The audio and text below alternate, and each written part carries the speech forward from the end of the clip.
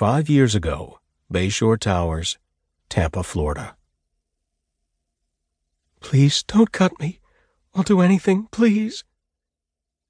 Eva sat bolt upright in bed, whipping her head around to look at the man sleeping next to her.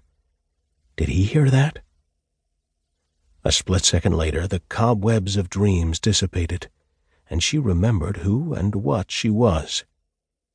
50 years of living with that shit, and she was still waking up every morning thinking she was a normal human being and not a freak with supernatural senses. No one, aside from her, could hear the pleading coming all the way from the other side of the corridor. Not unless they were in that same apartment with the bully and his terrified victim. The luxury building had excellent soundproofing between the residences, ensuring the privacy of its wealthy occupants. Ordinary people couldn't hear a thing from the neighboring apartments. But Eva was as far from ordinary as it got. She learned to tune out most of the intruding sounds, like the guy snoring next door.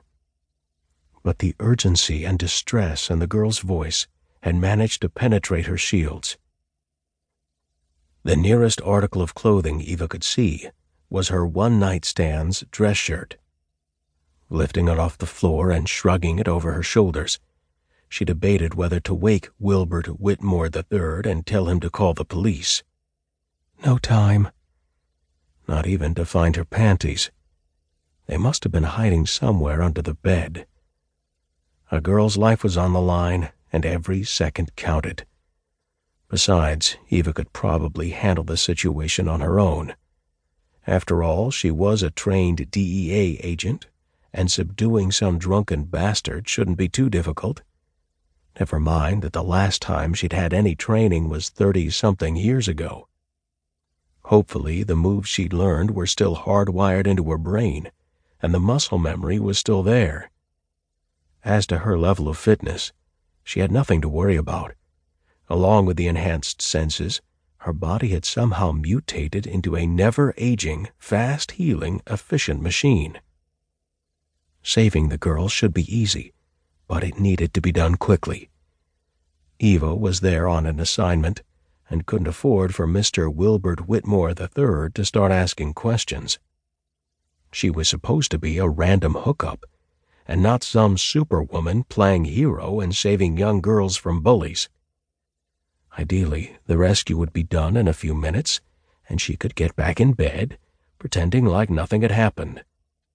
There was a fat check waiting for her if she coaxed more details out of Wilbert about the business deal he was negotiating on behalf of his father. A quick in and out. Scare the shit out of the guy, get the girl away, and that's it. Nothing overly ambitious or fancy. Not bothering to fasten more than the minimum number of buttons necessary, Eva grabbed a candle holder from the coffee table, a container of mace spray from her purse, and a lockpick set from a hidden compartment in her left boot. Prepared to snoop around Wilbert's apartment, she'd brought the tools of her trade.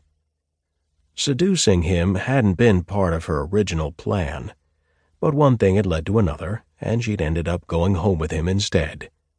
It wasn't her normal mode of operation as a corporate spy. Hooking up with her targets wasn't part of the deal, but the guy was single, decent-looking, and she hadn't been with a man in over a month. The decision had been easy. A sweet deal, actually. While charging her client extra for going above and beyond their original arrangement, she'd scratched a troublesome itch.